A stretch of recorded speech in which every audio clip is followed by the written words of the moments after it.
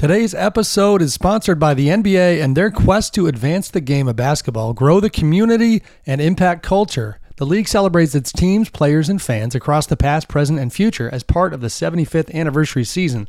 That's Game highlights pivotal moments on court and beyond, from iconic plays in arenas to the impact players have in communities. That's the NBA. That's Game. It's like Game 5 of the NBA Finals where I was lucky enough to be there. Bucks Suns in Milwaukee. I'm sitting kitty corner from Giannis Antetokounmpo as he rises up for that incredible alley-oop. Drew Holiday, having stolen the ball from Devin Booker on the other side, found Giannis in transition. Incredible stuff. That's the NBA. That's Game. This is more than just basketball. It's what connects us all and keeps us coming back for more. That's the NBA. That's Game.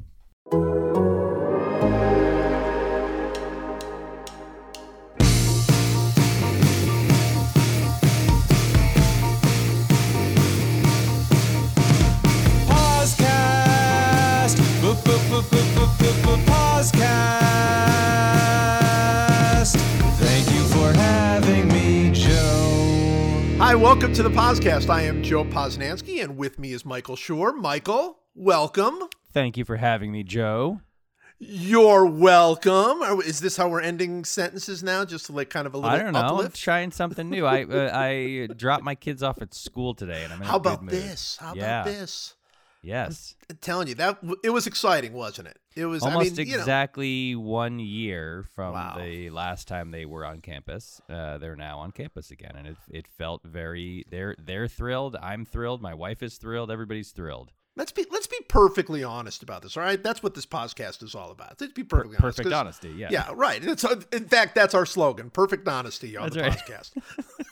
podcast. So, you were ready to get your kids the heck out of the house, weren't you? Come on, be perfectly honest. I was ready to get my kids out of the house on the 4th day of quarantine. What are you talking about? This doesn't require perfect honesty. Of course I was. And they, by the way, so were they. Like, Well, of course that- they're one out. Of course they do. But I just haven't had, none of us has had a single day of normalcy. No. And not in terms of both like the mental health and emotional health of our kids and the mental and emotional health of ourselves and the rhythm of a day of like wake up, feed the kids, drive them to school, come home, do a little work, whatever. Like that's been absent in all of our lives for a full year. Everybody, I mean, again, I personally have it about as well as anybody could possibly have it, and I'm going nuts. So I can't imagine the stress and strain on the average human being in this country or elsewhere. So yeah, I mean, it's a really big deal to just feel like things are maybe slowly, quietly, cautiously returning to normalcy. yeah, maybe just a little bit. My oldest daughter, this is her freshman year in college, and she is not gone. We're very hopeful and optimistic that she's going to go to college starting in August, but she has been, working from home and taking classes online, which is what they're doing at college as well. So she just happens to be doing it from home. Right. And she will every so often say, something about what a bad break she's getting and all of this. And she's right. She's 100% right. I think, as far as timing goes, losing her senior year, her prom year, and her freshman year in college, it's a bad break. It really That's is. That's the worst it can be. I think. It's the worst timing, right? Worst timing. And I've told her this, but she'll start going on and on about this, and I'm like, you don't understand. I so want you out of my house. I love you so dearly, but I want you so badly to get out of my house. It's time. It's time. It's time for you to be on your own, and it's just time. So, it was time almost a year ago. That's the thing. It's not just that that's it's right. time.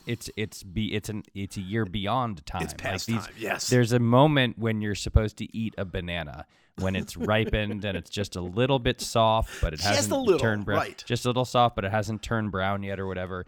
These bananas are now just rotting, festering, disgusting, mushy goops of grossness. Yes. And so it's way beyond the time that they should have been out of the house or back at school or whatever. Exactly. And so this is not a poor reflection on you at all. How many days is a banana good, would you say? Oh, that's tough. I think that the problem I remember seeing like there's an entire documentary on the history of the banana, and it's fascinating.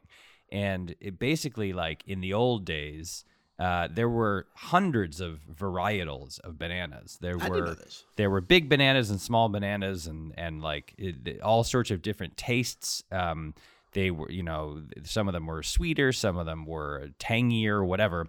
And basically, like the bananas, the term Banana Republic is literally because there were basically sort of state-sponsored corporate partnerships in the places where bananas are grown that kind of like took everything over. It was like a cartel. Bananas are like a mob-run cartel. Oh yeah, didn't know that. Yeah, yeah, and they essentially got rid of all of these other more interesting kinds of bananas because the kind that you think of as a banana, the classic large yellow peeled banana, was the sort of hardiest crop. And they basically like got rid of all the other kinds. And there's only one, there's a couple rare kinds of bananas now that are grown, but essentially there's only one kind of banana, which is a shame because it is a shame. You can imagine it being cool to try different kinds of bananas in the same way that you have different kinds of apples or different kinds of, whatever, any kind of fruit. And so I think that the problem is part of the reason why that banana is so dominant, and I'm doing all this from memory, so I'm sure I'm getting a lot of the details wrong. But it's that it has a long shelf life, right? So it can be shipped really far away. And so what happens is those bananas, like that, when the peel is like perfectly yellow, and it looks to your untrained eye like, there's a yummy banana. That's not when you should eat it. You should actually wait till the peel gets a little softer and even has little flecks of brown, because that's when it gets a little tiny bit softer and more yummy and a little riper. And so I think that the length of time that a banana is good is longer than the average person might think, because you think of as soon as the peel starts to freckle or to turn to have a little bit of brown in it, you think, oh, this is a bad banana. No, that's a good banana. That's when banana. You should eat it. Yeah. Interesting. Yeah, because, look, if it's green, if you got the full green, and we're talking about obviously this one particular strand of banana, but you have the green, no good. It's just no good. And then it starts turning yellow and it's good. Mm-hmm. And then, yes, like a little bit after that, for a couple more days when it starts getting a little brown and all that, still really good. But then when brown starts taking over, it feels like way too mushy at that point, So yeah. Seems like it's 5 days, maybe five good days. I think it's like 5 to 7 days. Yeah. All right. See, this is what people come to the podcast for, is this kind of good information. Banana talk. That's what they come for. Banana talk. It's honesty and banana talk are really the two themes that we go with. You know what I was thinking about the other day is a while ago, we started this podcast in 1968. 68. That's right. And we've done more than 10,000 of them. But at some point in I think the late 90s or early aughts, we decided that the podcast was going to focus on segments, right? Yes, that's right. We made a big deal about this. We talked about segments, and we were going to have, and then we had theme songs for each of the segments. There was there was a Cleveland Browns talk, and there was there was the Yankee Minute. The Yankee Minute, sure. Right, and we've completely abandoned that. We just absolutely threw that out the window as quickly as we had invented it. It was gone. And my question for you, it's now, it's March. We're heading into baseball season. Should we bring back segments as an operating principle for the podcast? No question about it. Because here's the thing, and I think our listeners can appreciate the hard work and planning that we do for every podcast. The reason we stopped doing segments is because we just forgot to do them. That's right. It's because we forgot. Yeah. It was like, oh yeah, we used to do segments. We completely forgot that. I actually have our music director will occasionally send me an email saying, hey, if you guys ever are going to do segments again, I'm happy to create a few for you. And I'm like, oh yeah, I forgot we used to do segments. And then when we do the podcast, I completely have forgotten by then. At that point, I have the goldfish memory. So, segments. Well, but I don't think bananas can be a full segment. But since the podcast did begin as podcast historians will know, with you and me talking about fruit at a ball game, at a spring training game years ago, we could have a fruit segment. I'm thinking Fruit Talk is the first segment that we do every week. Fruit Talk. Just what do we got? What's new in fruit? What observations do we have? What observations do we have to make about fruit? Yeah, let's do Fruit Talk. There's our okay. So we need a theme song for Fruit Talk. We need a theme song for Fruit Talk. So we'll be doing Fruit Talk every week. We'll come up with the segments as we go. This is not a segment, but this is an important element. So you are aware, as the 12 or 14 people that listen to this, that last week I had Flula as your replacement on the podcast, your guest replacement. And Flula, you have actually worked briefly with Flula. Flula had a little hit on The Good Place, right? Right. Yes, we had a role for a waiter, and in a scene in The Good Place. And Flula is a favorite of Allison Jones, who is the casting director. I believe I've talked about her before. Yeah. She's a casting director. She cast every show that you love, every comedy you love, and every movie you love that's a comedy. She is responsible for it. She cast Freaks and Geeks and Arrested Development and Curb Your Enthusiasm and Veep and The Office and The Good Place and Parks and Recreation and Brooklyn Nine-Nine, and on and on and on. And all of Judd Apatow's movies, she literally discovered in one.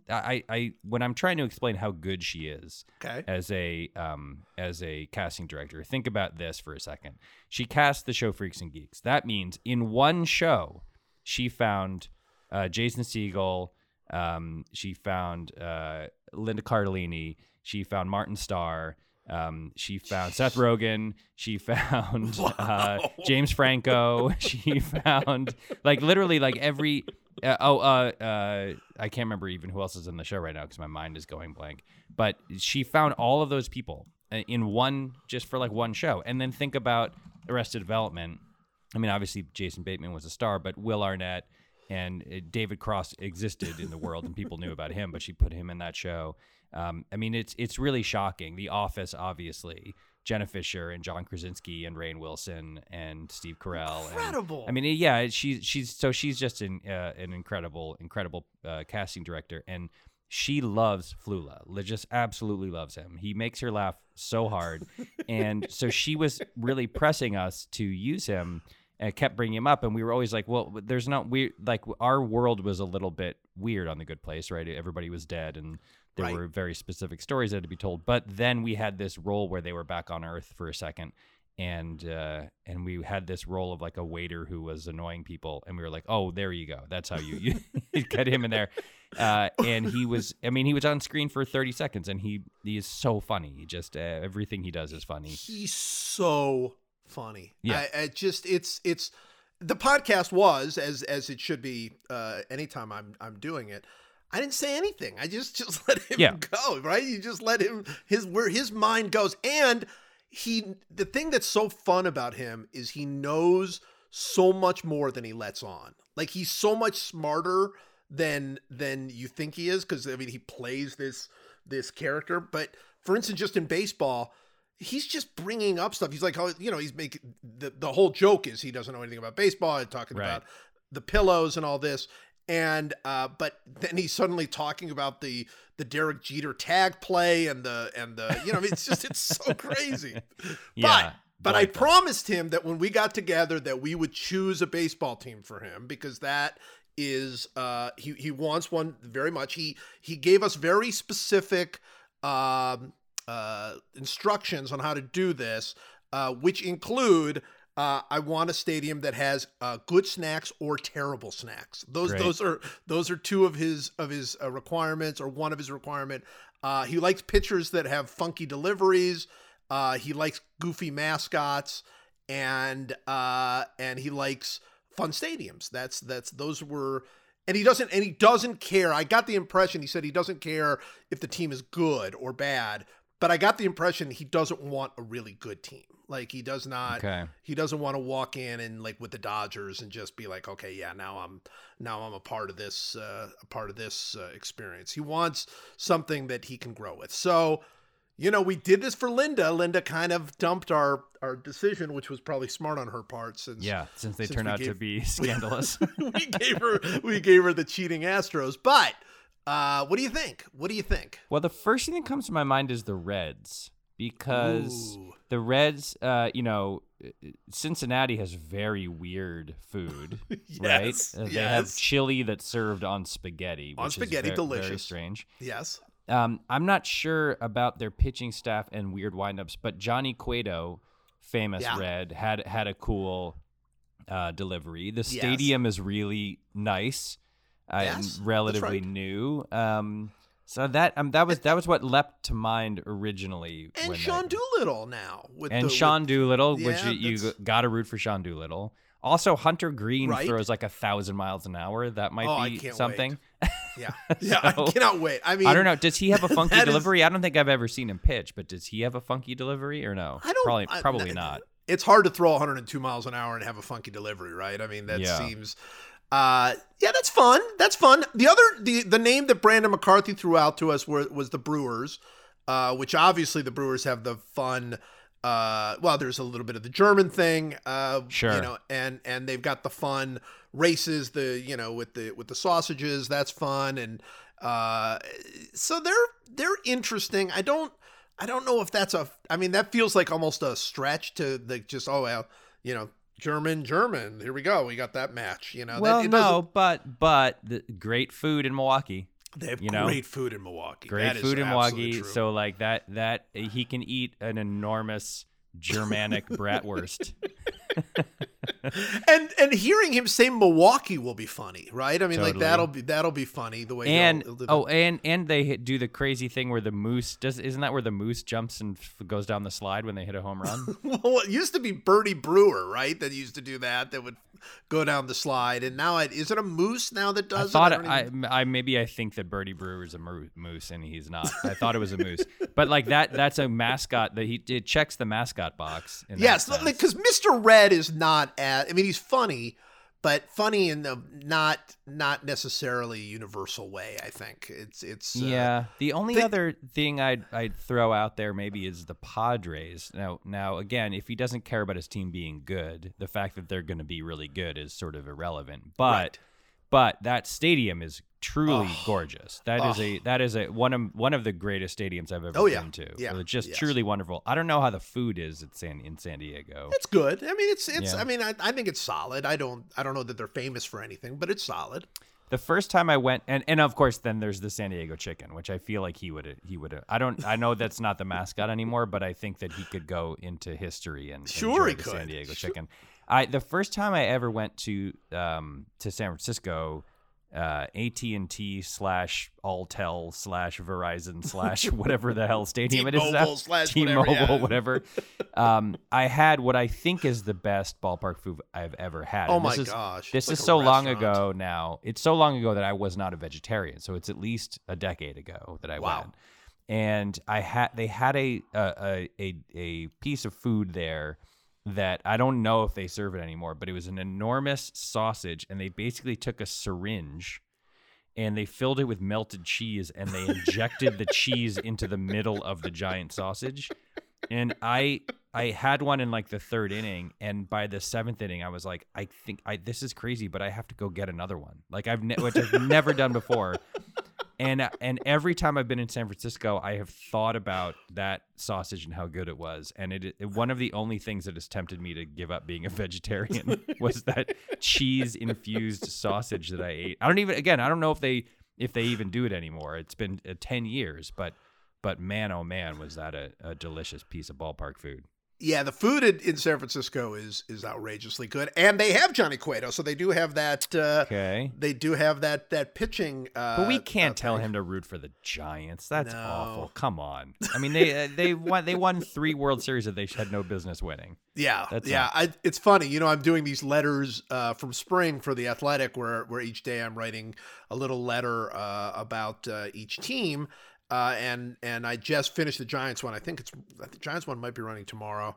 We're doing this on Wednesday, and yeah, I wrote at some length about how ridiculous that Giants team was. They were never the best team ever. No. You know, at any point were they ever the best team? But boy, come playoff time. And so I was even asking you guys if you thought there was something beyond luck that was pushing that, because I mean, 3 times in the playoffs, in even years, all 3 times they win the World Series, kind of convincingly. The last one was the toughest with the Royals, and you know, obviously having an unbelievable postseason pitcher in Madison Bumgarner was a huge part of it. I mean, having a great bullpen was a big part of it. Having certain guys that just had monster postseasons. Remember when Panda had that incredible postseason, that had something to do with it. But I don't know. I mean, I don't know if that's.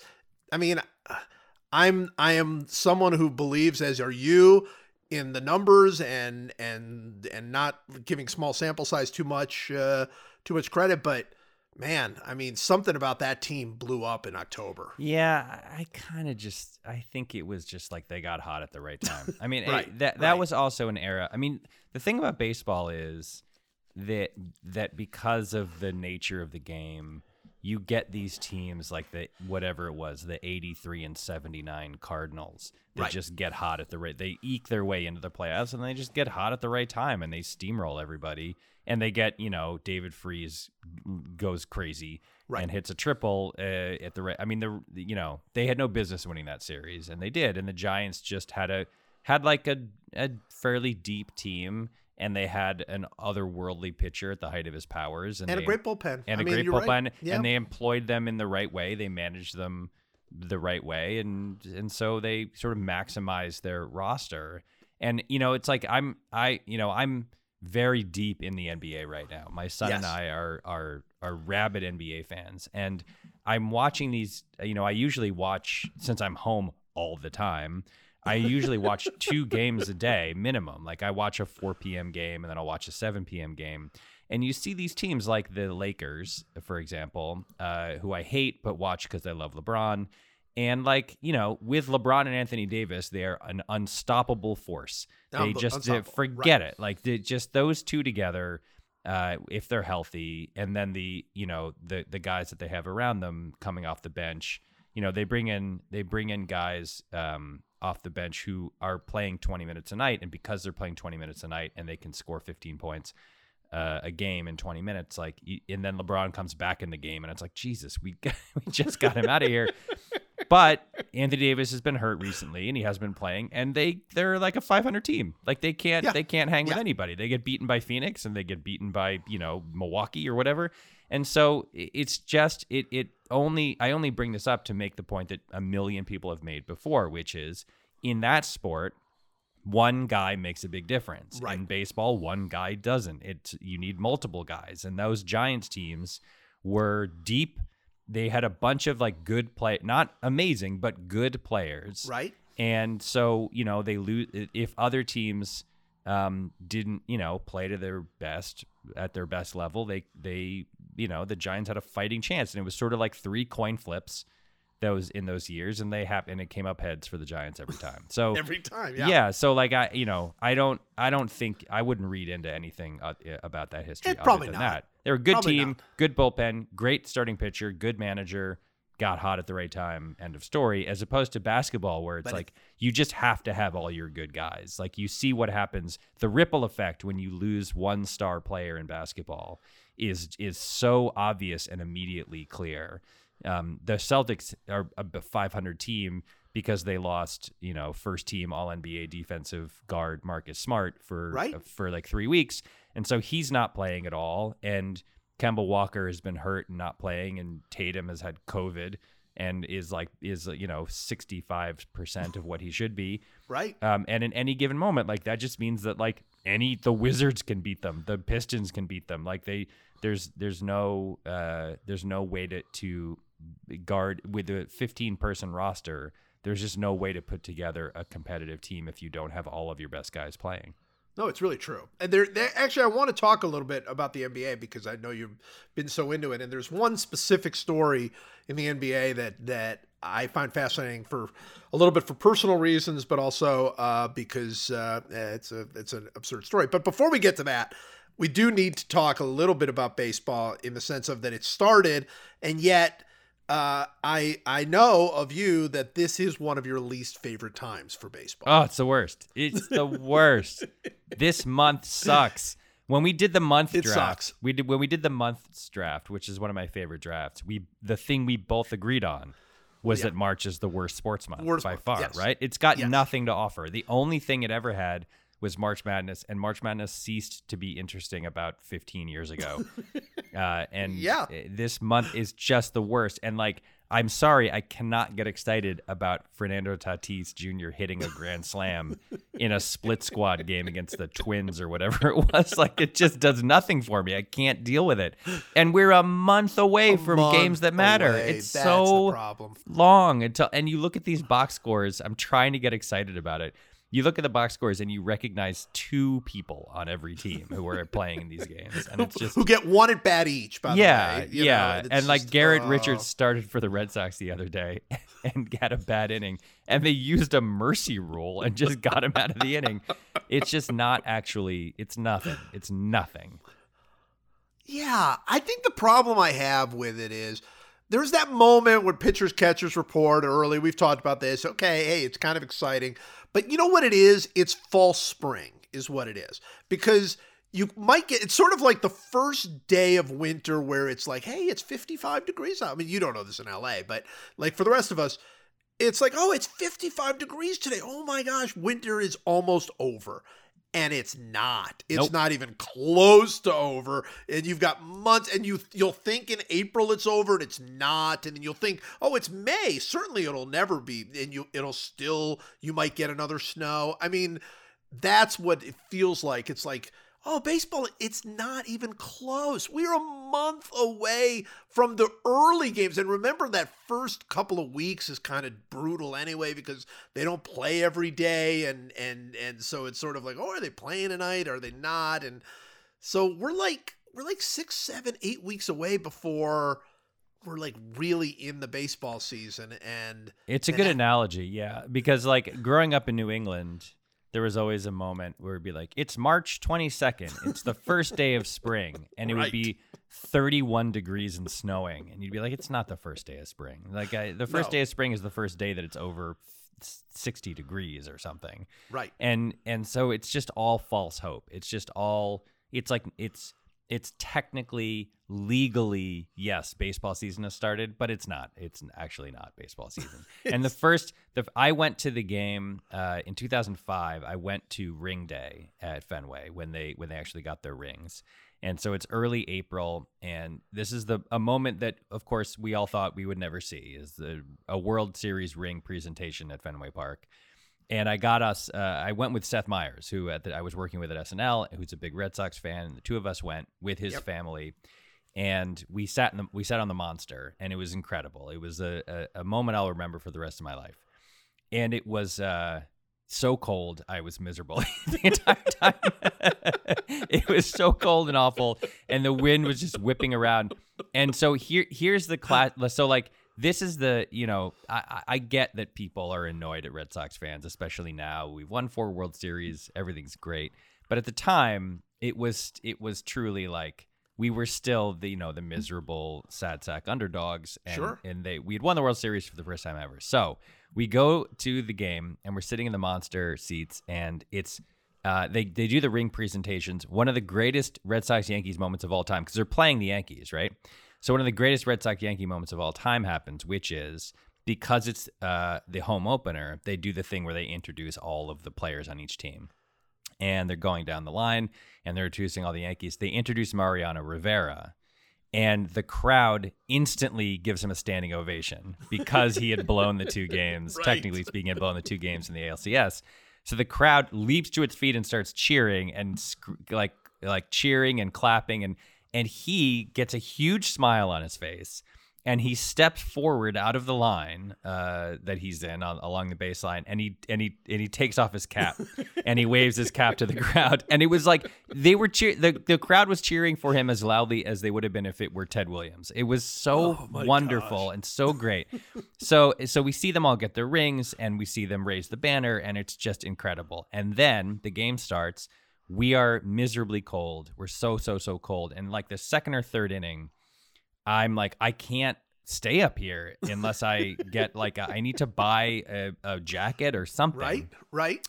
So we leave our seats while the Red Sox are hitting, and we run down to the souvenir shop, and I buy a Red Sox fleece blanket that I can drape over my lap or something. Right. And while we're in line, and we're watching the game on the monitors that they have at the souvenir stores, and Doug Mirabelli, I believe, comes up and absolutely drills a home run to left field, and I am not kidding you. No. It hit the back of the seat that I had been sitting in. Come on! It literally hit the chair that I had been sitting in, and then bounced harmlessly to a guy sitting nearby. And I was like, you know what? This is absolutely perfect. There's no way that you can get through a day of nothing but happiness as a Red Sox fan.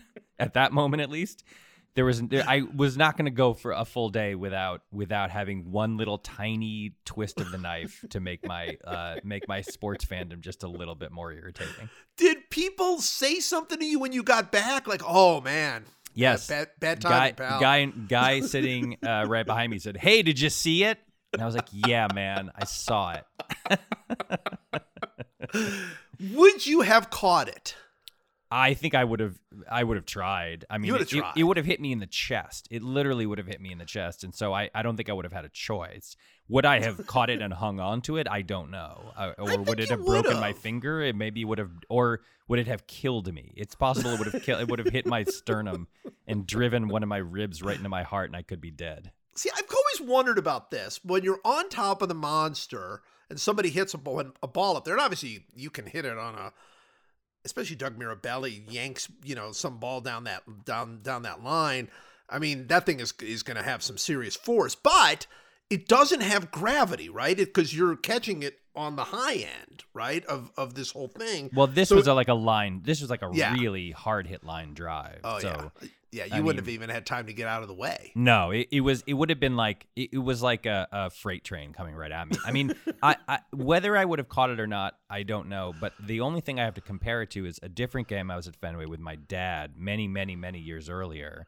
We were right down by the right field foul pole in foul territory, and they were playing the Blue Jays, and Carlos Delgado hit a 250-mile-an-hour line drive that was hooking foul, and I reached my hand out, and it actually hit my hand. I got my hand on it, and it I don't know if it broke a bone, but it hurt. It still hurts. It still hurts. And then when it rains, it hit my hand and basically popped up at it went from 120 miles an hour to 3.5 miles an hour. It popped up in the air, and then the guy a couple seats behind me caught it. And I think about it all. How old were you at this time? I was 20-something, 25. I don't know. I was wow. It was probably it was whenever Delgado was at the height of its power. Okay. So that's the only time I've ever actually gotten my hand on a ball, and it was a wicked Carlos Delgado pulled line drive into the corner. Have you ever touched a ball in flight? Well, I have, but it's not. It almost doesn't count because I was in the press box, and we had the windows open, and somebody hit a foul ball back into us, and it was right at me, and I did get a hand. I did not catch it. I did get a hand on it, and somebody else, one of the other reporters, raced over and picked it up, which is really silly and funny if you think about it. This group of reporters in there, and somebody's racing to get the ball. And I kind of thought well, that guy's going to give me the ball because I got hit by that ball. Yeah. And I wasn't going to keep it. I was just going to give it to a kid. That's what I love doing. That's happened a couple of times. I didn't catch him, but balls would go in the press box, and I'd be like, hey man, give that to me. I'd like to give that to a kid. But He didn't. He just totally took the ball and slipped it in his little briefcase. And like it was really funny because he tried to do it slyly, and I was like, "Wow, you're really gonna keep that ball, huh?" So that's how that goes. But my moment like that was in 1993. So they're going way back. I was a columnist in Cincinnati at the Cincinnati Post, and for whatever reason, I had decided that day I was going to do a story on home runs that had been hit into the red seats up in the upper deck, because there had not been one in years and years, and it had happened. Like Tony Perez hit one, and like it had happened 3 or 4 times maybe, but it had not happened in years, and I just wanted to say something about that. So I actually. The red seats were closed off at the time because they weren't getting enough fans to go. Maybe it was 94, might have been the strike year. And so anyway, I went up into the red seats and was just going to sit there, and I was all alone. It was literally nobody around anywhere because you weren't allowed up there. But I had my credential and I had gotten permission to do it. So I was sitting up there, and a security guard comes over to me and says, "Hey, you can't be up here." And I said, "No, I've cleared it with I'm wearing my stupid press badge. I mean, what do you mean?" He's like, "You can't be up here." And I said, no, I cleared it with the management, and they said it's fine. They don't care. And he's like, no, nobody told me you can't be up here. Ugh. And I'm like, really? I mean, there's nobody here. I'm a reporter. Like, well, why do you care? And he's like, nope, can't be up here. So I left and went to the press box and was just going to go and say, "Hey, listen, I mean, I don't care, but I mean, I asked you guys permission, so I was going looking for somebody. I couldn't find him. I went to the press box. Reggie Sanders hit a home run off the seat I was sitting in the red seats, literally off the seat. The first red seat home run in years that night. So yeah, that's my moment. That's my thing. That's all lame. right, so it is lame, but you know what's. Here's the thing. We have to talk about old baseball because I don't think that there's new baseball to talk about. I just don't, it feels too early to start predicting stuff and what are we excited about, and all that feels too early. So I'm going to focus on the NBA because I have a question for you, and you have become. All right. So wait, hold on. Now, hold on. Okay. Is this a new segment, and what should we call it? Is this? Oh, by the way, that should be a segment right there. The segment is baseball memory. Stupid baseball memory. I don't know. Yeah, pointless baseball memories. pointless baseball memory. So for those of you keeping up and to our music director, we've got the moment of fruit and the pointless baseball memory. And now we're doing what around the NBA? What do we call this? Yeah, I think NBA, this is sort of NBA check-in. This NBA check-in. This is our NBA check-in segment, which is very good. And the NBA check-in segment, my NBA check-in segment, you are sort of I'm not going to say we reverse roles because I don't think we have roles in this thing, but you are at the heart of this because you have become a truly monster NBA fan, which is really, really cool. So my question for you is, it's not even a question. It's more of like, I would like you to discuss. I want you to discuss the Utah Jazz. And here's why. First of all, the Jazz are really good. They actually have the best record in the West. Obviously, that's with injuries and everything else affecting the Lakers and other teams. But regardless, here's my thing about the Utah Jazz. First of all, they're really fun. I think they're really fun to watch. That's first of all. But the second thing is they are coached by Quinn Snyder. Now, I go back many, many years with Quinn Snyder because Quinn Snyder was the coach at the University of Missouri when I was a columnist of the Kansas City Star. And I was there when he got hired. Quinn and I are almost exactly the same age. He is just a couple of months older than I am. And, we really had, we hit it off. I liked him. He's kind of an interesting dude, but I can't say I ever thought he had it together at all. He actually had some pretty severe issues there when he was at the University of Missouri that don't need to be gone into. But I never thought like this was a guy that I was like, he went to Duke. He was a good player. He's obviously super smart. I'm not in any way taking anything away. He just seemed like kind of a schmo to me. There was just this very handsome, smart schmo, which is a unique character and something that I found very fascinating. And so, he bombs out with the Missouri, and then he kind of kicks around, and I see him again when he goes and coaches in some sort of minor league basketball situation, which felt like the absolute dregs, right? It felt like he had gone to the bottom. And and I like him, and I kind of felt for him. I'm like, man, how do you ever recover from this? That guy's been coaching now for Utah for like years. Like, he's been the Jazz coach, and he's like really good at this. It turns out he's like a really good coach, and now they're the best team in the West right now. This is baffling to me. Is Quinn Snyder a good coach?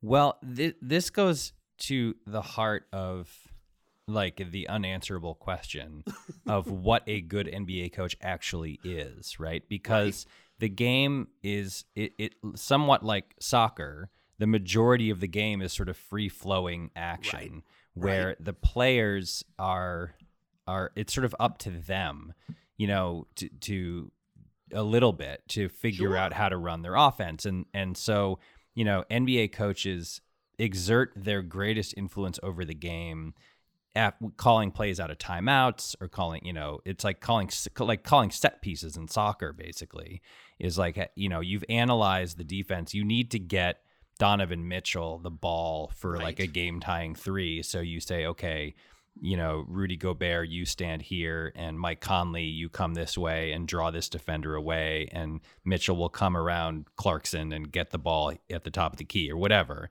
Right. Other than that, it appears to me, at least, that the players that like point guards or LeBron types are the ones who are actually kind of coaching the team moment to moment. There was that moment when Harden went to the Nets. There was I think it was Kyrie gave a press conference where he was saying like, or maybe it was just when what's his name? Durant. I kept thinking Garnett. Like, it's not Garnett didn't go to the Nets. When Durant went to the Nets, I think Kyrie was like, they were asking him about Steve Nash, and he was like, Nash will just do whatever. Like, we'll coach the team. Like, you know what I mean? Like, yeah, he's a first-year coach. It doesn't matter. Like, it's me and Kevin Durant. Like, we'll be fine. And a perfect example of this to me is this year's Phoenix Suns, which was like, they played really, really well in the bubble last year, and people were like, that's an interesting team. Like, there's DeAndre Ayton, and they've got Chris Paul, and there's like they're like an up and coming team. They're like the second team in the West this year, in the dominant West. And I think 100 years ago, when we started this back in the late 60s, you in one of our first podcasts, I think you talked about what a huge basketball crush you had on Chris Paul. Yes. And I think the truth is that Chris Paul is the best coach in the NBA. When you hear other players in the NBA talk about Chris Paul, they all say like, man, that guy just like sees everything. Like, he just understands what is happening at such a fundamental level that he is actively and excellently coaching the team when they're out there. And I feel like what you have a little bit with the Jazz is a bunch of really smart players who are just really, really good at in-game flow management. Like, I think Donovan Mitchell is kind of a genius. I think Gobert is just this kind of unmovable force in the middle. Right. Then you have all of these guys, like Mike Conley is on that team. Mike Conley's been around for a long time, and he's really good. Like, he's a really, really good player. And Clarkson comes off the bench, and Bogdanovich was really a huge pickup for them. Like, all of these, and Joe Ingles is like essentially he looks like a geometry teacher. He looks like a high school geometry teacher. But like, they're just really, really smart guys who understand their offense really well. Now, very often, teams like that kind of do really well in the regular season, and then they get to the playoffs and they face a team that just has like bigger stars and bigger superstars. Like, would you feel good about the Jazz playing a healthy Lakers team in the playoffs? No, I don't think you would. No. You would say like, look, at some level, if LeBron and AD are healthy, that team wins that matchup. But over the course of the regular season, with this roster, with all of these guys, with the depth that they have, with like Derek Favors as like a bench player, who is not like, he's not dominant, but like he's really good. He's like a strong really good for an 8th or 9th guy. Yeah, like exactly. So I think that's what you have with them, and I think that's what you have with the Suns too. Quinn Snyder, is he a good coach? I have no idea. All I know about Quinn Snyder is that every time I see him, I think that is the grown-up version of a bad guy in a John Hughes movie from the 80s. That's right. He's like, it's a character that James Spader played in a John Hughes movie, who is now in his like late 40s and still handsome, still a good-looking guy, but he just has this sense of like, that guy's up to no good. He just looks like he's up to no good to me. So I don't know. I just know that the West is so good that there's no way that he could be a bad coach and have the team playing that well, because the Grizzlies currently are not in. I know the playoffs are expanded this year, but in a normal year, the Grizzlies right now would be out of a playoff spot in the West. And yet, if they were in the East, they would have home court advantage in the first round of the playoffs. Like, that's how good. The Mavericks are not in the playoffs. The Pelicans are not in the playoffs. Like, Sacramento, which has been terrible recently, they're like 1-9 in their last 10. But they had a run in the middle where they were really good. The Rockets can beat anybody on any given night. The only actually truly bad team in the West is the Timberwolves, who are a disaster. But it shouldn't be. I mean, that team has no excuse in my book. No excuse. Well, one of their excuses is that Towns missed the first 30 games of the year for COVID. But that's an excuse this year. I'm talking about that team has no excuse for not having at some point started making the upward track. I mean, they had the number 1 pick 2 years in a row. Well, they're gonna have it. They're gonna have it 3 years in a row. 3 years in a row. I mean, but come on. Yeah, I think that. I think that there are so many juicy storylines in the NBA this year. The Jazz and the Suns are 2 of them. The San Antonio Spurs are another one. Do me a favor right now. Name 2 San Antonio Spurs. Okay, well, I can do this. Tim Duncan. And is Tony Parker still on the team? Tony Parker. The San Antonio Spurs have no one except for DeMar DeRozan, if you remember that he is on the Spurs, you're like, oh, DeMar DeRozan is on the Spurs. But that team, this is how you really know that Greg Popovich is an incredible coach, right? Is like they have that team has DeMar DeRozan, who scores 20 a game. And then they have DeJounte Murray, who's good. They have LaMarcus Aldridge, who's okay. Ancient and okay, and only takes 18-foot fall-away jumpers, which is like a kind of shot that no one takes anymore. They have Patty Mills is still kicking around. Rudy Gay is still on the team. Wow. They have Jacob Poeltl is a 7-foot tall center who mostly takes 3-pointers. It's the weird. It is the weirdest possible roster construction, and yet they're 18-13 and would be in 3rd place in the East. It is. That's how. So when it comes to is this person a good coach or a bad coach? I think the only things that you can really tell definitively are that Greg Popovich is a great coach, that Steve Kerr is a great coach, and after that, it's who knows? There's no telling if anybody else is a good coach or not. Today's episode is sponsored by the NBA and their quest to advance the game of basketball, grow the community, and impact culture. The league celebrates its teams, players, and fans across the past, present, and future as part of its 75th anniversary season. That's Game highlights pivotal moments on court and beyond, from iconic plays and arenas to the impact players have in the community. That's the NBA. That's Game. Like in the NBA Finals when the Bucks had their backs against the wall. Jrue Holiday steals the ball, pushes the break, alley-oop to Giannis for an iconic slam, seals Game 5 and the eventual title. That's the NBA. That's Game. This is more than just basketball. It's what connects us all and keeps us coming back for more. That's the NBA. That's Game. Today's episode is sponsored by the NBA and their quest to advance the game of basketball, grow the community, and impact culture. The league celebrates its teams, players, and fans across the past, present, and future as part of the 75th anniversary season. That's Game highlights pivotal moments on court and beyond, from iconic plays in arenas to the impact players have in communities. That's the NBA. That's Game. It's like Game 5 of the NBA Finals where I was lucky enough to be there. Bucks Suns in Milwaukee. I'm sitting kitty corner from Giannis Antetokounmpo as he rises up for that incredible alley-oop. Drew Holiday, having stolen the ball from Devin Booker on the other side, found Giannis in transition. Incredible stuff. That's the NBA. That's Game. This is more than just basketball. It's what connects us all and keeps us coming back for more. That's the NBA. That's Game. Okay, there's two other very quick NBA points I want to make. One is, and I know this has been a particular love story of yours, is there Zion he's an absurdity.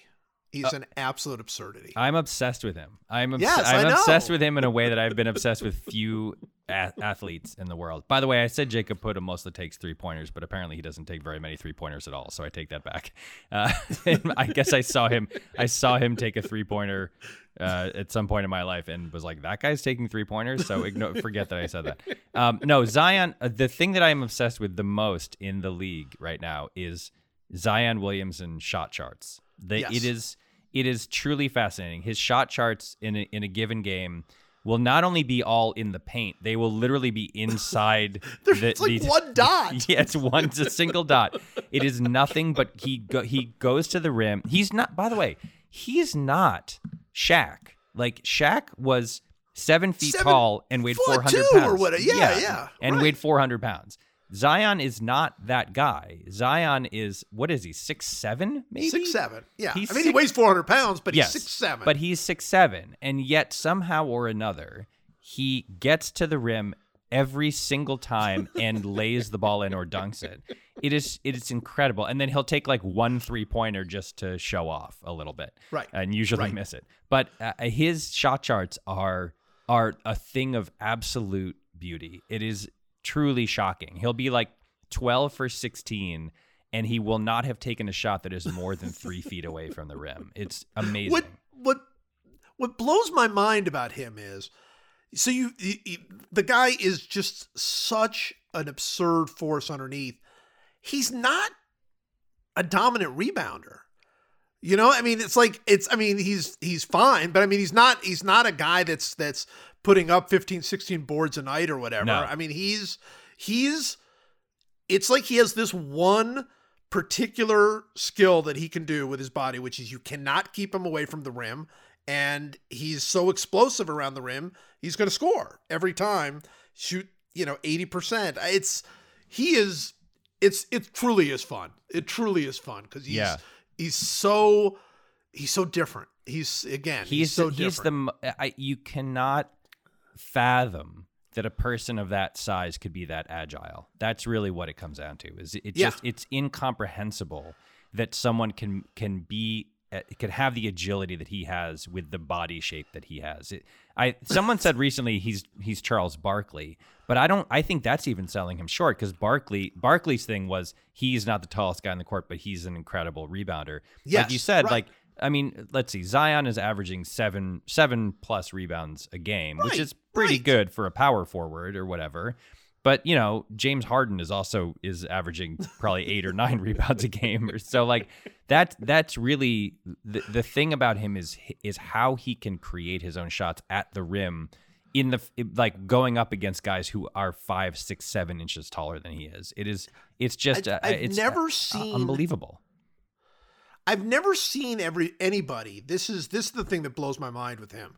I've never seen anybody who jumps up as fast as he does. Yeah. Everybody talks about like hang time and this kind of thing or whatever. The propulsion for him is like absurd. It's like they jump at the same time and he just jumps up faster than the other. He's on a trampoline. He has trampoline shoes. I saw a stat the other night. I was watching the game, and he's on pace to be one of like 5 guys in the history of the league who have averaged 25 points a game with higher than 60% field goal percentage. Wow. It's like Wilt Chamberlain and Kevin McHale did it one year, and it's guys like that, and like they're all like low post players. They're all huge, 6'10", 6'11", 7 feet. Right. The other guy that you should watch in terms of jumping ability is Rob Williams, who plays for the Celtics. He's their backup center, but is making a strong play to be a starter. He has by far the coolest nickname in the NBA, which is Time Lord, which is an incredible nickname. He was given that nickname because he was late to his very first meeting as a member of the team, and so they started calling him Time Lord. But it makes sense because it's like he stops time when he jumps. It's like he pauses everybody else and then he jumps up and is just higher than everyone. They play a pick and roll game with him and Peyton Pritchard, who's their rookie point guard. They play it all the time whenever the two of them are on the court, and it works 95% of the time. And there have been a couple times he has like a 7.5-foot wingspan.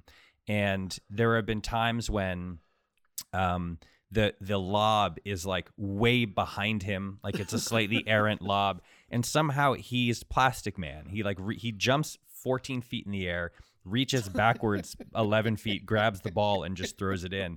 It's truly amazing. Go look at some Rob Williams highlights on YouTube or something, because the level of athleticism that these guys are displaying is. It's somehow, this is what's fun about the NBA is, we talk sometimes about baseball and how the evolution of baseball has suppressed fun, right? The shift, and right. the three true outcome kind of game that we're playing now is like it's less fun. There's less action. There's less stuff happening. Basketball is the opposite. Like all of the evolutions in basketball have led to like crazy shootouts and wild like guys 7-footers who can hit 3-pointers and these just otherworldly athletes who can do things that you didn't think were possible by human beings. And Zion and Rob Williams are two very good examples of that. I'm a big fan of looking at Rob Williams's stats and seeing that, and of course the shot numbers have gone up every year. Yeah. But that in his 3 years, his field goal percentages are 71%, 73%, 72%. Yeah. Yes, I've seen him take a jump shot once in all of the Celtics games I've seen. He took like a 12-footer from just inside the free throw line. And other than that, he did make it. Yeah. But other than that, it's Ali. He's sort of like in the DeAndre Jordan mold, right? It's like he's not going to shoot the ball unless he is throwing it with great force through the rim with both of his hands. Last thing I want to say on our NBA roundup, our NBA check-in. Yeah. Let's take a moment to appreciate the absurdity that is Steph Curry. Can we do that? Can we do that?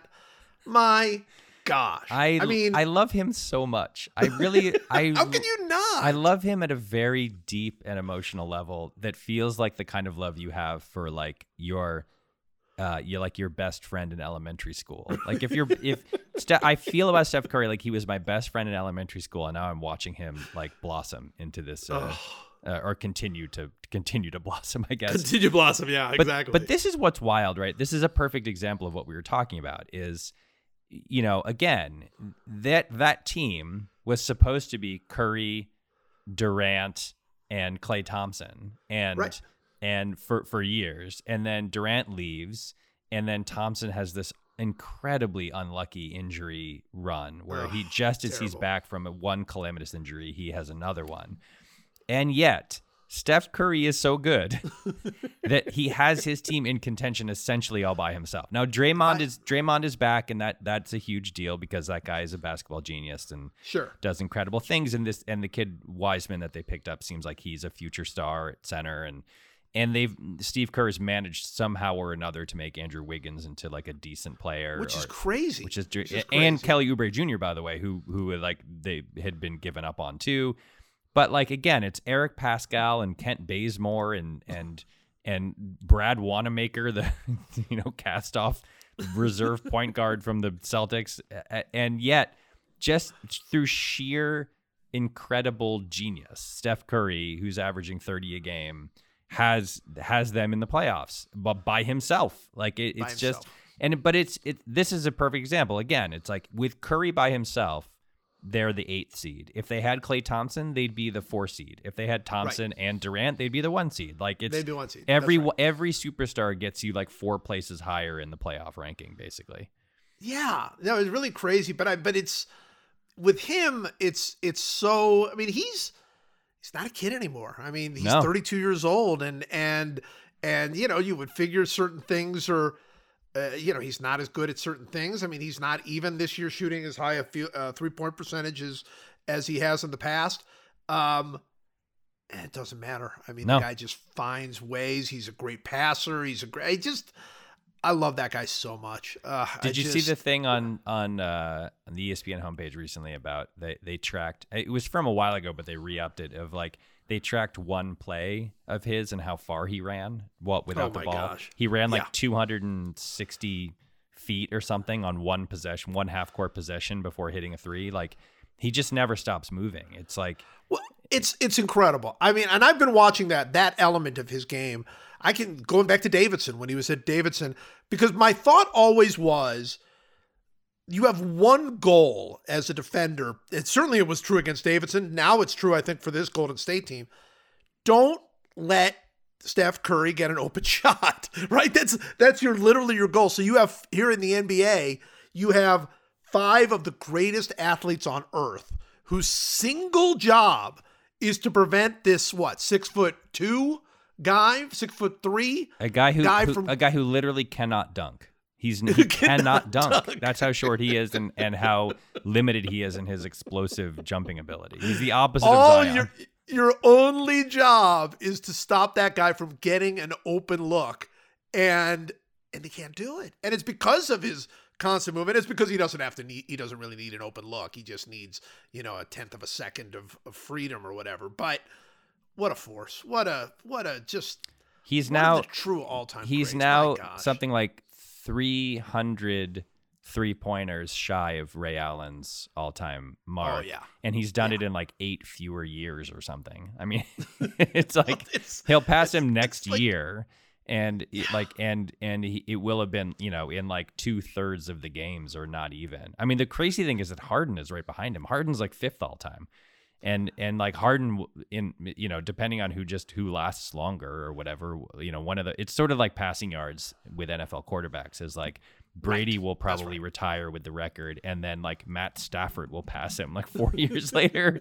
And then Kyler Murray will pass both of them in 10 years. Like but it is truly amazing to see how that he's about to pass Ray Allen, and he's still what 30? He's 31, 32. 32. Okay, 32. so he's 32, and Ray Allen played until he was almost 40, I think. So yeah.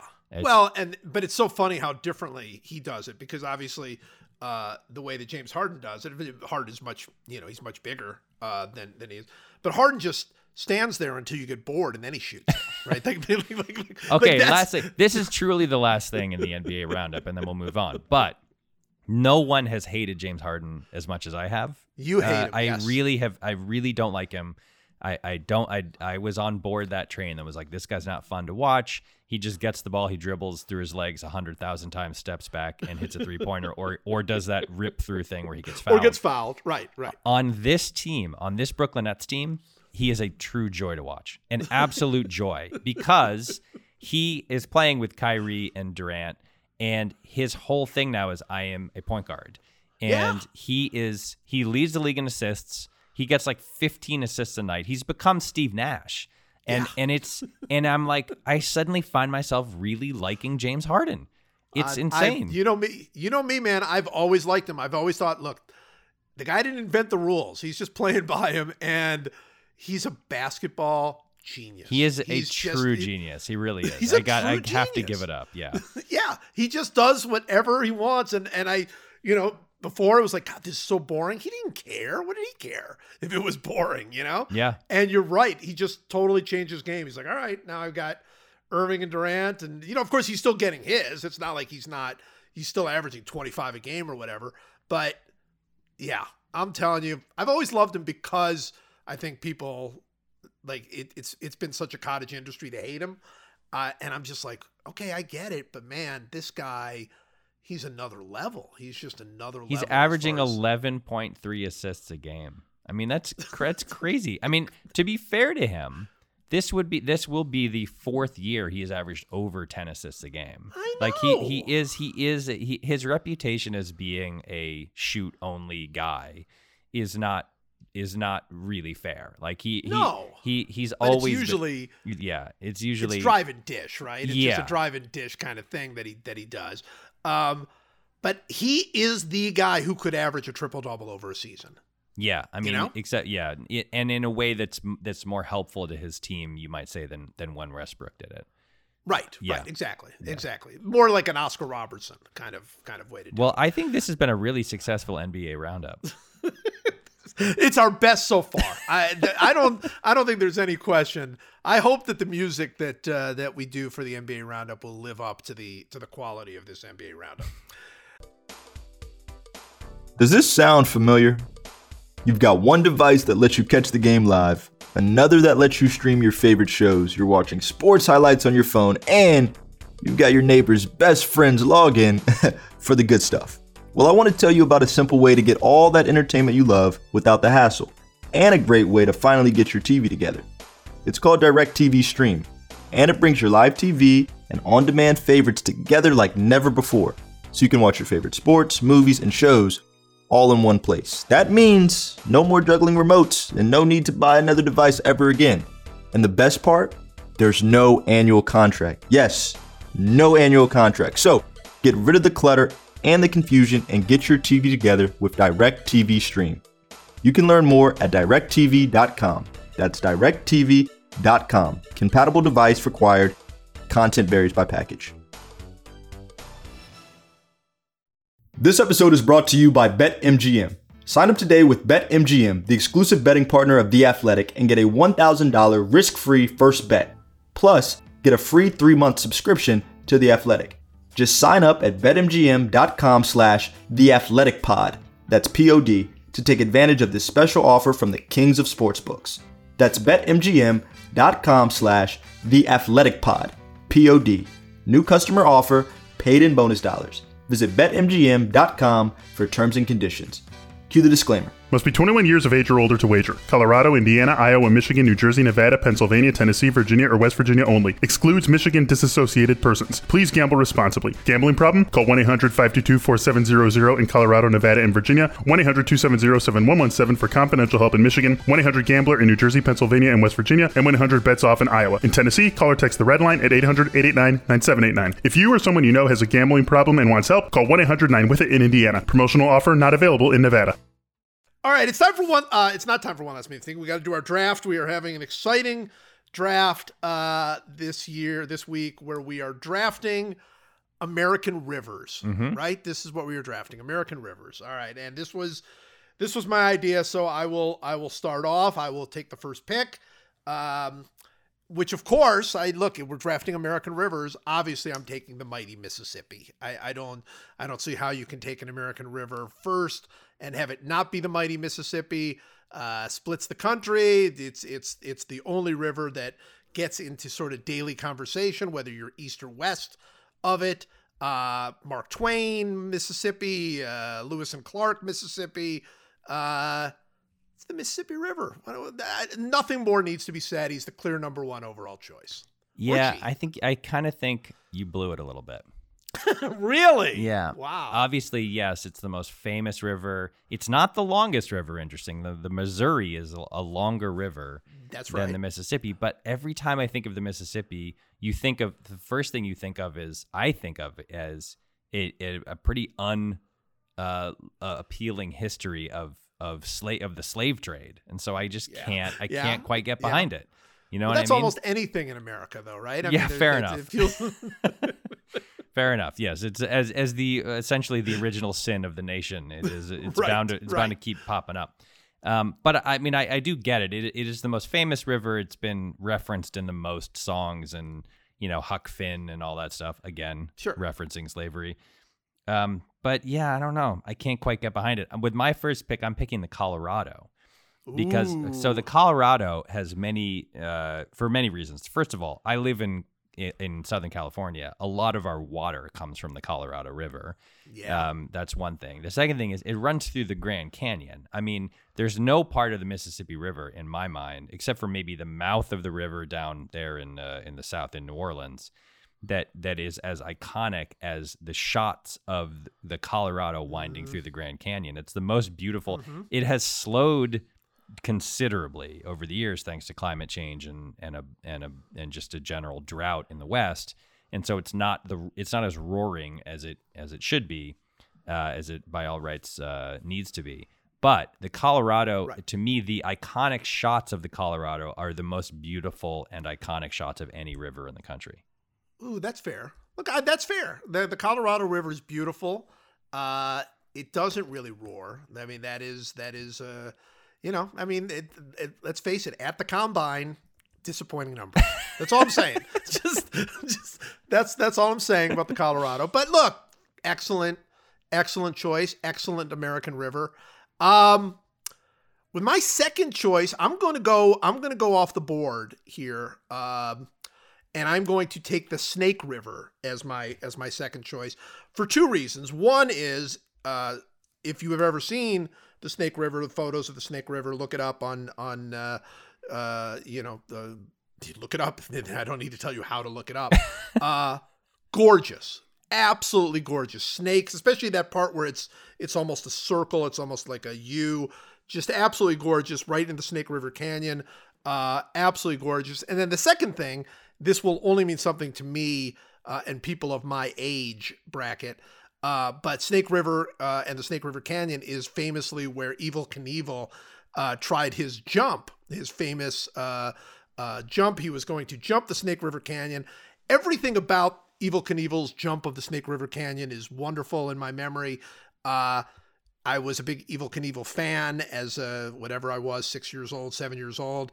And we heard he was going to jump a whole canyon, which was cool. And then he showed up and it was like, well, wait, because he jumped everything with motorcycles. Like that was the whole point of Evel Knievel, was that he jumped like 20 buses on a motorcycle. Suddenly he's not on a motorcycle. He's like in some sort of weird spacecraft that they had invented just for this moment. And then it didn't even work. And the iconic shot is of the poor spacecraft with like a tiny little like Bugs Bunny like parachute, and him just falling into the canyon with this little parachute barely slowing him down and almost dying as he often did, and it being one of the true disasters in the history of sports. So I will always love the Snake River and the Snake River Canyon. That's fair. Also, Snake River is just an objectively cool name for a river. It's a cool name. Yeah. It's a very cool name. Yes. All right. I'm going to pick the Hudson for my second pick. Ooh, I had the Hudson on my board. The drive up the Hudson from Lower Manhattan all the way into the Hudson River Valley is truly gorgeous. It's a gorgeous vista, a gorgeous drive. The Hudson also contains a lot of great, like the George Washington Bridge goes over the Hudson. That's true. If you live in Manhattan, the walk along the Hudson on the west side of Manhattan is stunningly beautiful. It's where Sully landed his plane. It has an entire school of painting called the Hudson River School that was like is sometime in like the 19th century, and that is just a gorgeous sort of northeastern American landscapes. It has a lot of Revolutionary War history. There's just like a lot of, just because of its location, it runs basically from up in Albany or even further up along the western edge of Vermont all the way down, and then it sort of empties out into the Atlantic, like right at the bottom of Manhattan. It's a pretty amazing sort of like area that it covers, and it's just beautiful. Like if you drive up Manhattan on the west side and you get up to where you're looking across into New Jersey along the Hudson, it's nothing but trees. It really can take you back. It can sort of transport you back to a time in that region's history that is that you completely miss when you're just a few miles south and you're amidst all the skyscrapers and the hustle and bustle of the city. You can get to this sort of pastoral landscape very quickly, and which is really cool. So that's my second pick. It's a good pick. That's a good pick. I had it on my board. The Hudson River, just delightful. It is a great river. You're right. There's something about wandering across the Hudson and feeling like when you're in New York and you feel so, I wouldn't say trapped, but you're surrounded by this urban. You don't have to go that far to go down the Hudson to sort of enter a much more peaceful environment. Yeah. So I like it. I like it. All right. With my third pick, I'm going to go with a little bit of a personal pick. It's not, I'm going to say this up front. It's not necessarily, in fact, it's not at all one of my favorite rivers. But it is a river that has a story that has always had an impact on my life. And so I will choose the St. Johns River in Jacksonville. And for this very reason, my first ever sports trip that I took as a sports writer of any kind was I went to Jacksonville for the Charlotte Observer. I was not even a full-time reporter. I was working on the desk. I was getting stats and stuff. And I got to go to Jacksonville to cover the Jacksonville Expos versus Charlotte O's AA playoff game.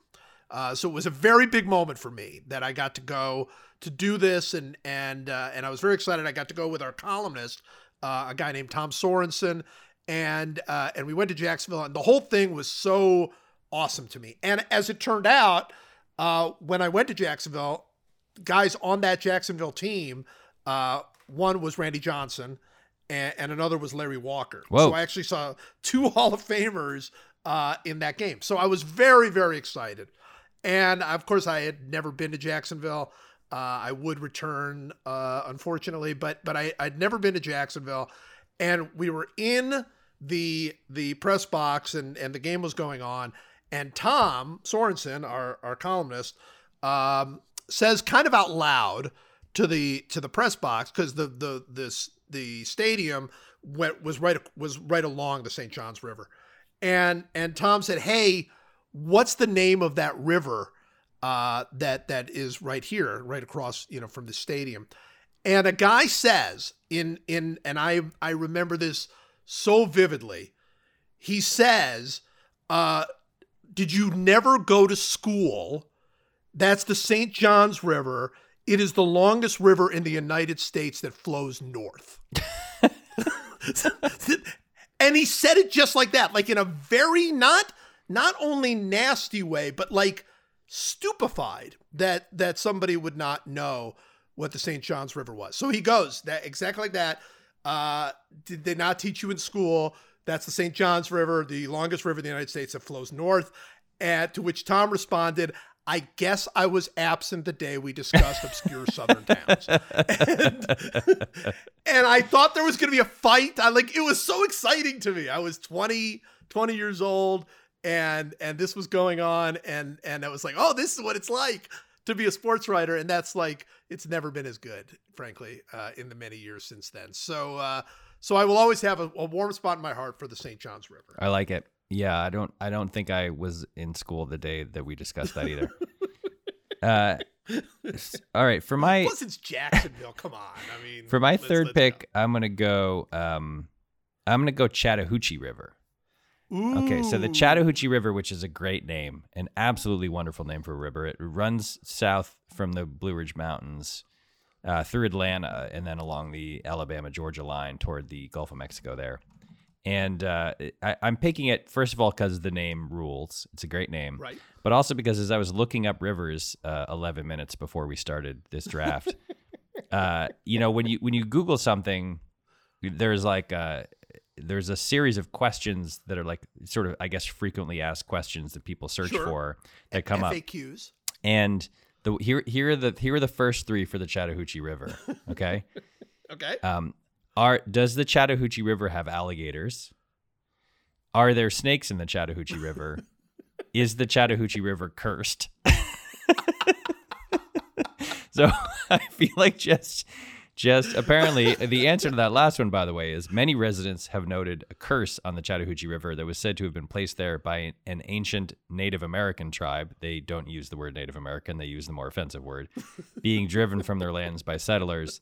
That curse is said to be the reason for so many drownings and deaths in the river, according to another legend. I don't think the curse is the reason for drownings and deaths along the Chattahoochee River. I'm guessing you think it's the drunk people that I'm guessing it's the spring breakers and the general demeanor of the people who were swimming in it. But those three questions: does the Chattahoochee River have alligators? Are there snakes in the Chattahoochee River? Is the Chattahoochee River cursed? That's pretty amazing. The Blue Ridge Mountains, by the way, are stunning. My a friend of mine got married in the Blue Ridge Mountains, and they're absolutely beautiful. And so I've never seen the Chattahoochee River. I don't know anything about it except that someone invented a fake curse in order to explain away all of their friends who were kept drowning when they were fishing and drinking and chasing alligators. But it's a great name for a river, and I feel like I need one from the Southeast. Okay, I just want to add to this by pointing out the lyrics to the Alan Jackson song Chattahoochee, which goes like so: "Way down yonder on the Chattahoochee, it gets hotter than a hoochie coochie. We laid rubber on the Georgia asphalt. We got a little crazy, but we never got caught." Yeah, see, that's why there were so many drownings in the Chattahoochee River. It might not be a curse. It might not be a Native American curse, you racists. It's pretty clear why you have drowned, why so many people have drowned there. Oh, I love it. All right. With my fourth pick, we are choosing Great American Rivers. And with my fourth pick, I am going to take and feel very good about getting this as late as the fourth round. I'm going to take Philip Rivers. He is, I've had arguments with people about whether Philip Rivers belongs in the Hall of Fame, but he clearly has put up Hall of Fame numbers in his fine career, and also has had like 500 kids. What more needs to be said? Philip Rivers, my fourth pick. I mean, this is a classic Sepinwall. You're pulling a Sepinwall here by stretching the definition of American rivers. I should go. I should choose Rivers Cuomo, the lead singer of Weezer. I was actually thinking you were going to go with Doc Rivers right there. I thought it was just going to come right at it. All right, fair enough. I'm going to pick the Connecticut River. So this is a personal pick of mine. This is the equivalent of Mike Piazza being drafted because he's like Tommy Lasorda's godson or whatever. But that's where I grew up. I grew up in Hartford, near the Connecticut River. Now, the great thing about the Connecticut River is, as I understand it, Connecticut, the word Connecticut, is a bastardization of a Native American word from I think the Mohegan tribe, which Connecticut means, as I understood it from growing up, it means next to the Long River. So the Connecticut River is the next to the Long River, which is wonderful. That reminds me of the La Brea Tar Pits, the famous site out here in Los Angeles, where there are these still active tar pits where dinosaur bones were discovered that had been preserved in this tar that bubbles up in this part of central LA. La Brea means the tar. So the La Brea Tar Pits is the Tartar Pits, which is fantastic. So Connecticut River, next to the Long River. The Connecticut River is very pretty in places, and there isn't a lot. We don't have a lot in Connecticut, right? There's not a lot to offer people. And if you told me you were going to Connecticut and asked me what you should see, I think I would say, like, you should see a gas station, and then you should gas up your car, and then you should keep driving. But the Connecticut River is one of the only things that they really have to offer. It's a very beautiful river. It runs through some beautiful countryside. And it was sort of a source of Connecticut pride growing up. It's basically the Connecticut River, Mark Twain's house where Mark Twain used to live. Harriet Beecher Stowe has a house, a historical house. There was a good theater company downtown that won a Tony for best regional theater company. That's about it. That's not it's Connecticut is a giant suburb, and so there isn't a lot to offer. But the Connecticut River is one of the things that we have to offer that I think is worth seeing. I like it. Look, that hometown pride. Yeah, that's right. I think that's good. I think that's fair. I'm going to do, here's the thing. So my fifth pick, like if I was really picking rivers, I would pick the Kenai River in Alaska, because I have gotten to see it. I've been there, and it is among the most beautiful places I've ever seen in my entire life. It's absolutely gorgeous, just absolutely gorgeous. Alaska is beautiful. But I'm not going to do that because I'm from Cleveland. So I'm going to take the Cuyahoga River. There you go. There you hometown pride. What hometown pride. And yes, true, the Cuyahoga River caught fire 13 times, but it's not 14, is it? No, it's look, I grew up, it was in Cleveland. We used to talk about, when you were a kid, you would always joke. I mean, nothing like inspired you more, the fact that this river was catching fire and that you could walk across it essentially just on the garbage that was in it. But they've done an amazing job cleaning up the Cuyahoga River. It's quite lovely. There are certain places around that you'll see really cool, like they'll do rowing things there, like actual, like looks like, Harvard, Yale kind of rowing type of stuff. It's beautiful. There's some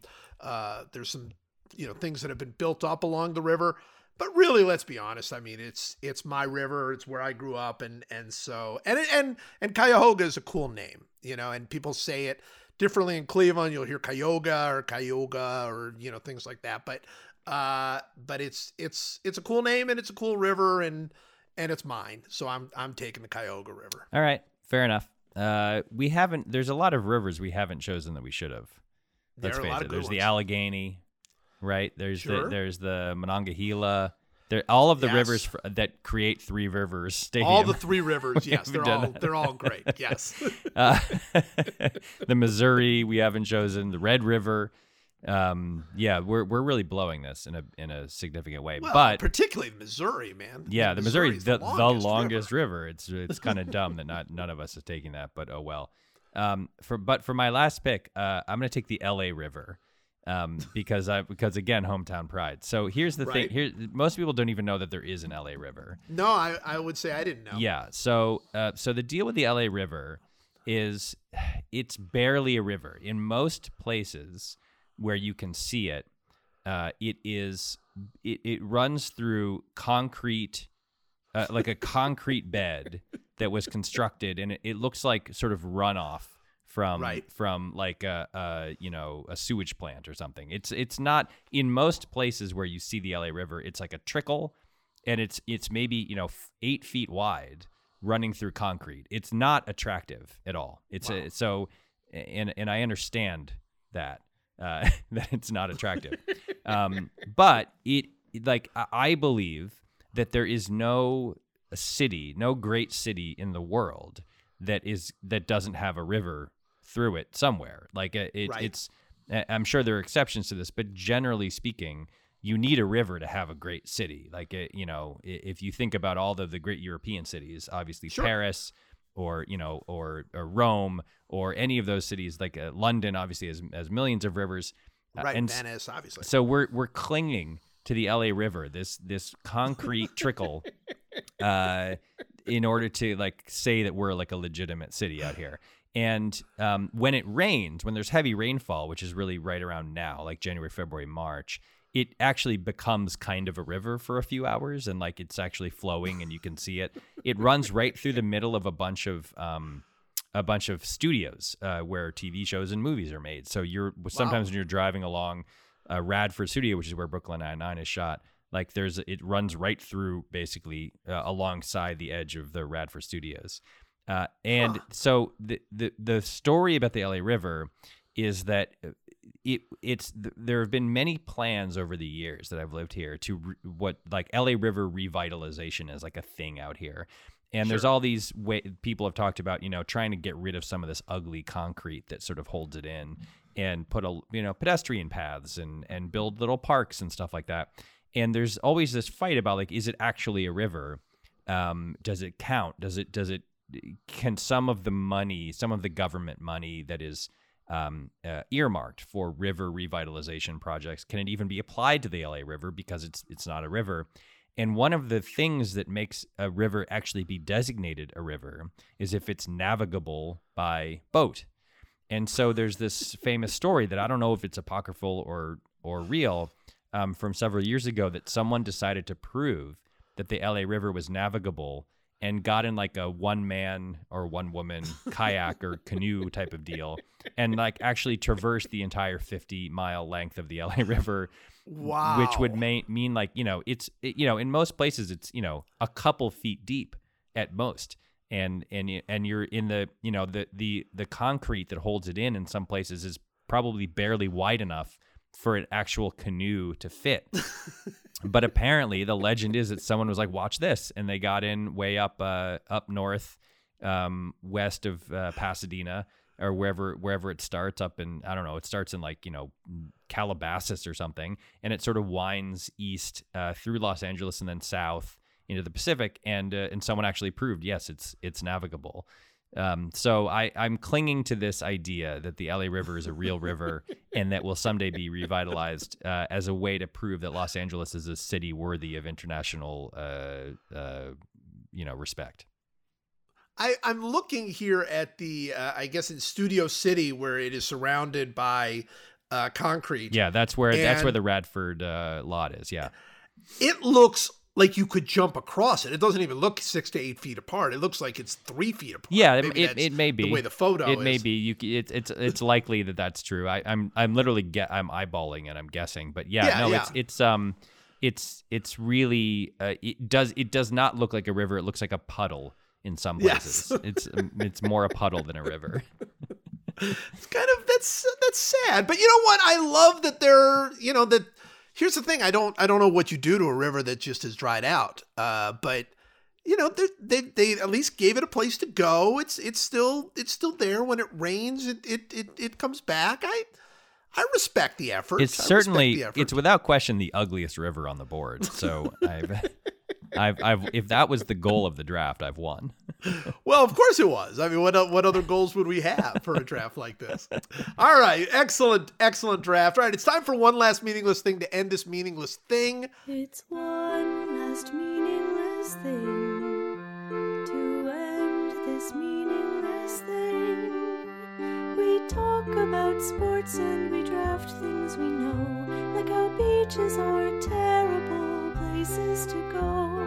No hot fruit for Michael, no Diet Coke for Joe.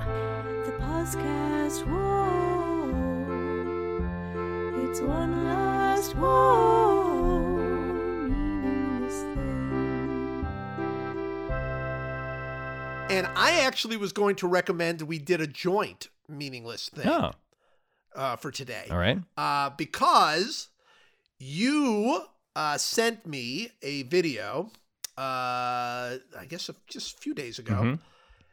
a sheer delight of a video of an elephant named Suda painting. In Thailand, I think, right?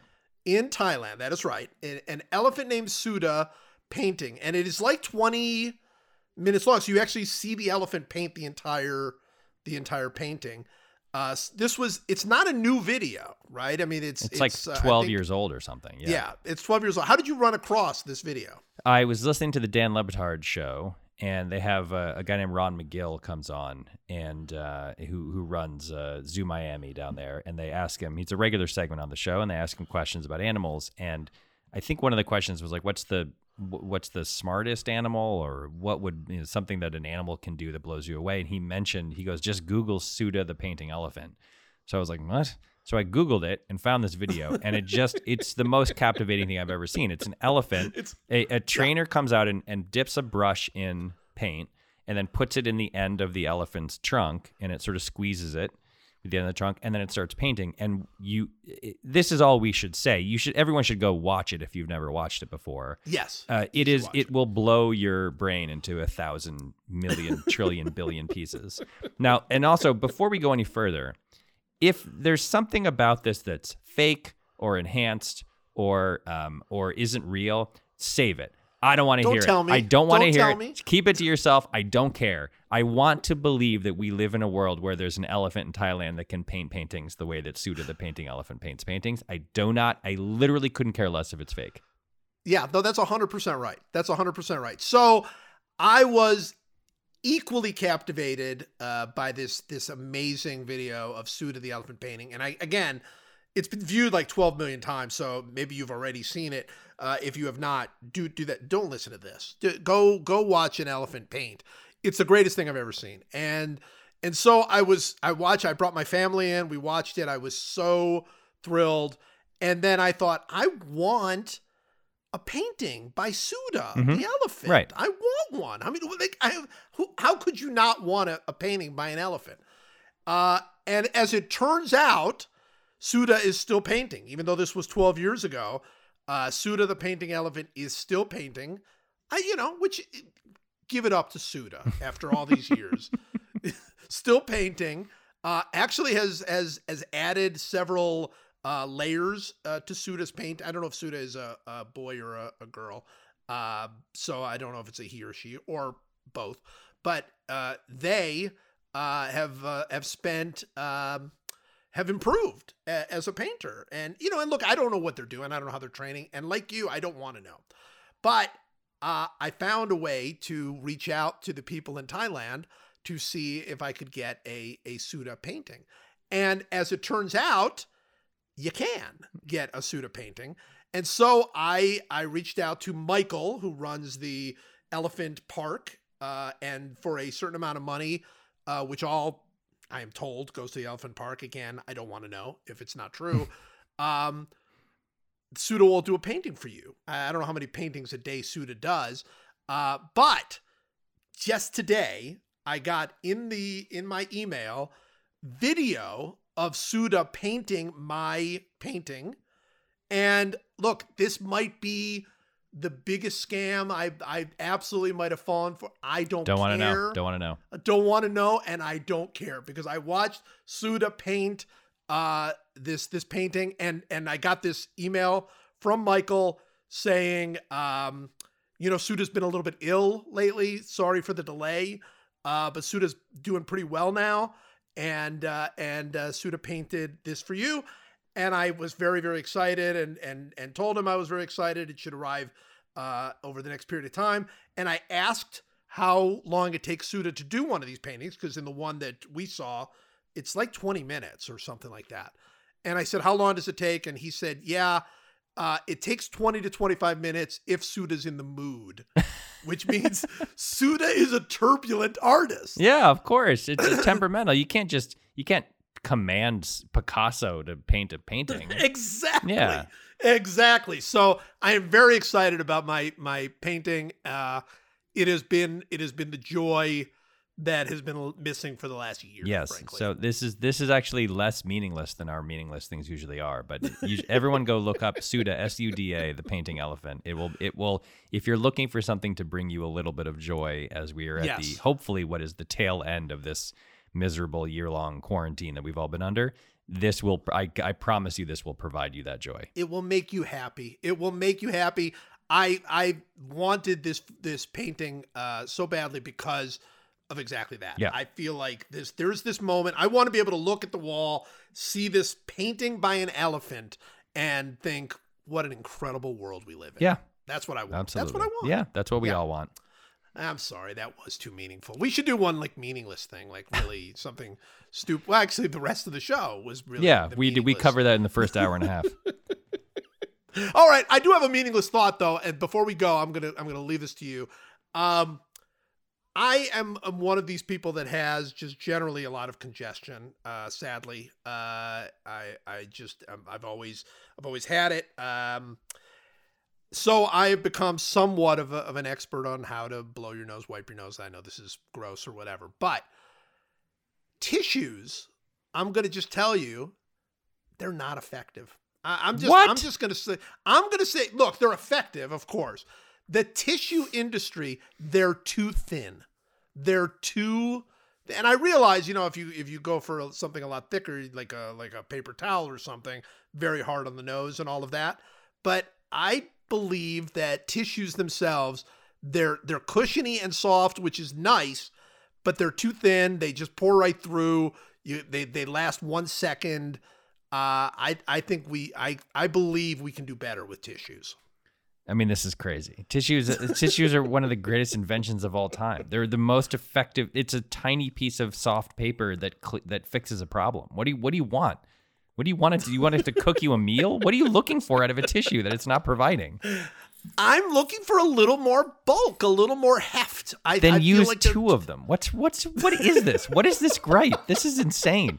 It's funny because this actually brings up a thing, as long as we're continuing to talk for no reason, that I was thinking about recently, which I may have talked about before. I don't know, because this is a pretty familiar rant of mine. But I was thinking the other day, I had a headache and I took 2 Advil and the headache was gone in 8 minutes. And I was what is this miracle? This miracle world that we live in. If I have terrible vision, all right? I'm incredibly nearsighted. I've worn contacts and glasses since I was in 7th grade, and my vision is like 2400 or something. It's a negative. For those of you with bad vision, my prescription is negative 7.5, which is among the worst I've ever seen. I've only met a couple people worse than me, but we live in this miracle universe where they invent these like lenses I can stick on my eyeballs that perfectly correct my vision.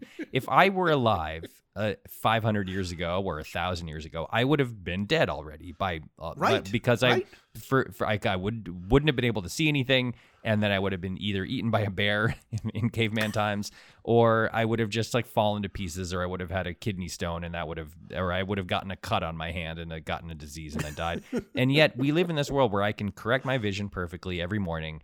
If I have a headache, instead of lying on a divan and putting a cold compress on my head for 11 hours, I just take 2 little tiny pills that cost 4 cents, and my headache is gone immediately. Like there are so many things about the modern world that we take for granted that are miracles. Advil is a miracle. It is a miracle drug. I was thinking about all of this in partially because of the vaccine and how we have this virulent thing sweeps across the entire world like wildfire. In a matter of months, the entire world is locked down because there's this new thing that did not exist, that has mutated and emerged and is now threatening to kill every single one of us. And a year later, a bunch of different people at a bunch of different places are like, don't worry, we fixed it. We have the answer now. You just you take this shot and you have a sore arm for a couple days, and then it will prevent you from dying. And that is an amazing aspect of life on Earth that we don't think about nearly enough. Not just the vaccine, but things like Advil and things like penicillin and things like I have high cholesterol. I take a pill every day and my cholesterol's through the floor. It's so low. It's just it is truly shocking how good we have become at warping our own environment to prevent death and disease. It's just shocking. It's incredible. Well, it's incredible. When was the last time you thought about polio? Thought about polio. I mean, it's absolutely polio, amazing. Measles, mumps, chickenpox, shingles, rubella. Like there are so many things that just absolutely plagued humanity for centuries that we don't even think about. Nobody even knows they exist anymore because scientists were just like, here, I figured it out, do this. And now these vaccines, we were talking about this before we started recording this 2.5 hours ago. So these vaccines, these mRNA vaccines are like little computer programs, basically, where they can program the cells to attack certain diseases and do certain things and create certain proteins or fight against certain proteins or whatever. And so as the thing mutates, they'll just go, all right, well, we just need to reprogram this little cell here and then we can fix it. It's shocking. Like we don't think about science nearly enough in this country or this world. Every morning we should be waking up and falling to our knees in gratitude that science exists and allows us to live our lives. It's true. It's true. The thing that blows me away about Advil, by the way, and I know this has been joked about and said, but it still absolutely blows me away. I have a headache. It fixes it. My knee hurts. It fixes that too. Yeah. It just it doesn't care. No, it's ridiculous. Finds pain. Now here's the last thing I'll say is now we're really milking this for every minute it's worth. But I have this crazy theory that is in no way true. but I deeply believe it, which is that I think that different kinds of Advil are more or less effective. Do you agree with me? Ooh. Like there's caplets, there's tablets, Interesting. there's liquid gels, Yes. there's all those sorts of things. The Advil that I find to be the most effective are I think they're the caplets. They're the little round guys. That's right. The little That's round right. ones, not the like sausage shaped ones, the oval ones, or the long, the sort of like I don't know what. The ones that are shaped like M&Ms, you're saying. The ones that are shaped like M&Ms are the best ones, I think. Yes, Yeah. that's right. But No, that's 100% there's no right. way that's true. It's the same medicine. No, it's true. It's the same No, no, medicine. no. There's no way it's No. actually true. It's true. Caplets are those are the best ones. Those So little the tablets, M&M so ones. the I don't tablets know. are not as good as the caplets. And then there's also the ones where the top is Advil brown, but the bottom is white. Those I never take. Yeah? Forget those. And the liquid gels, no chance. I'm not taking the liquid gel. That's it. But there's no way that these are actually different. It just must be personal preference for what you want to swallow. And yet I feel like in my anecdotal life, the little M&M guys are the most effective ones. How is that possible? They just are. They just are. You're 100% right, and I don't care what anybody says. It's like Sue to the elephant. Don't tell me that I'm wrong. It's just I'm going to keep taking the M&Ms. That's what I'm going to do. Yeah. I'm going to take the M&M Advils. Yes. That's the way Do it is. not get all other kinds of Advil right on out of here because I'm only taking the M&M ones. All right, boy, oh boy, did we find a good way to waste time. By the way, we should have a segment just on new drugs. basically. So science. What about science? Can we do a science We ought to segment? have a science. Yes, an appreciation of science. segment. Appreciation segment. Absolutely. Okay, that's a new segment. Someone write a theme song for that. Please write us all of our theme songs, please. All right, Mike. As always, thank you. Thanks for having me. Today's episode is sponsored by the NBA and their quest to advance the game of basketball, grow the community, and impact culture. The league celebrates its teams, players, and fans across the past, present, and future as part of the 75th anniversary season. That's Game highlights pivotal moments on court and beyond, from iconic plays in arenas to the impact players have in communities. That's the NBA. That's Game. It's like Game 5 of the NBA Finals where I was lucky enough to be there. Bucks Suns in Milwaukee. I'm sitting kitty corner from Giannis Antetokounmpo as he rises up for that incredible alley-oop. Drew Holiday, having stolen the ball from Devin Booker on the other side, found Giannis in transition. Incredible stuff. That's the NBA. That's Game. This is more than just basketball. It's what connects us all and keeps us coming back for more. That's the NBA. That's Game.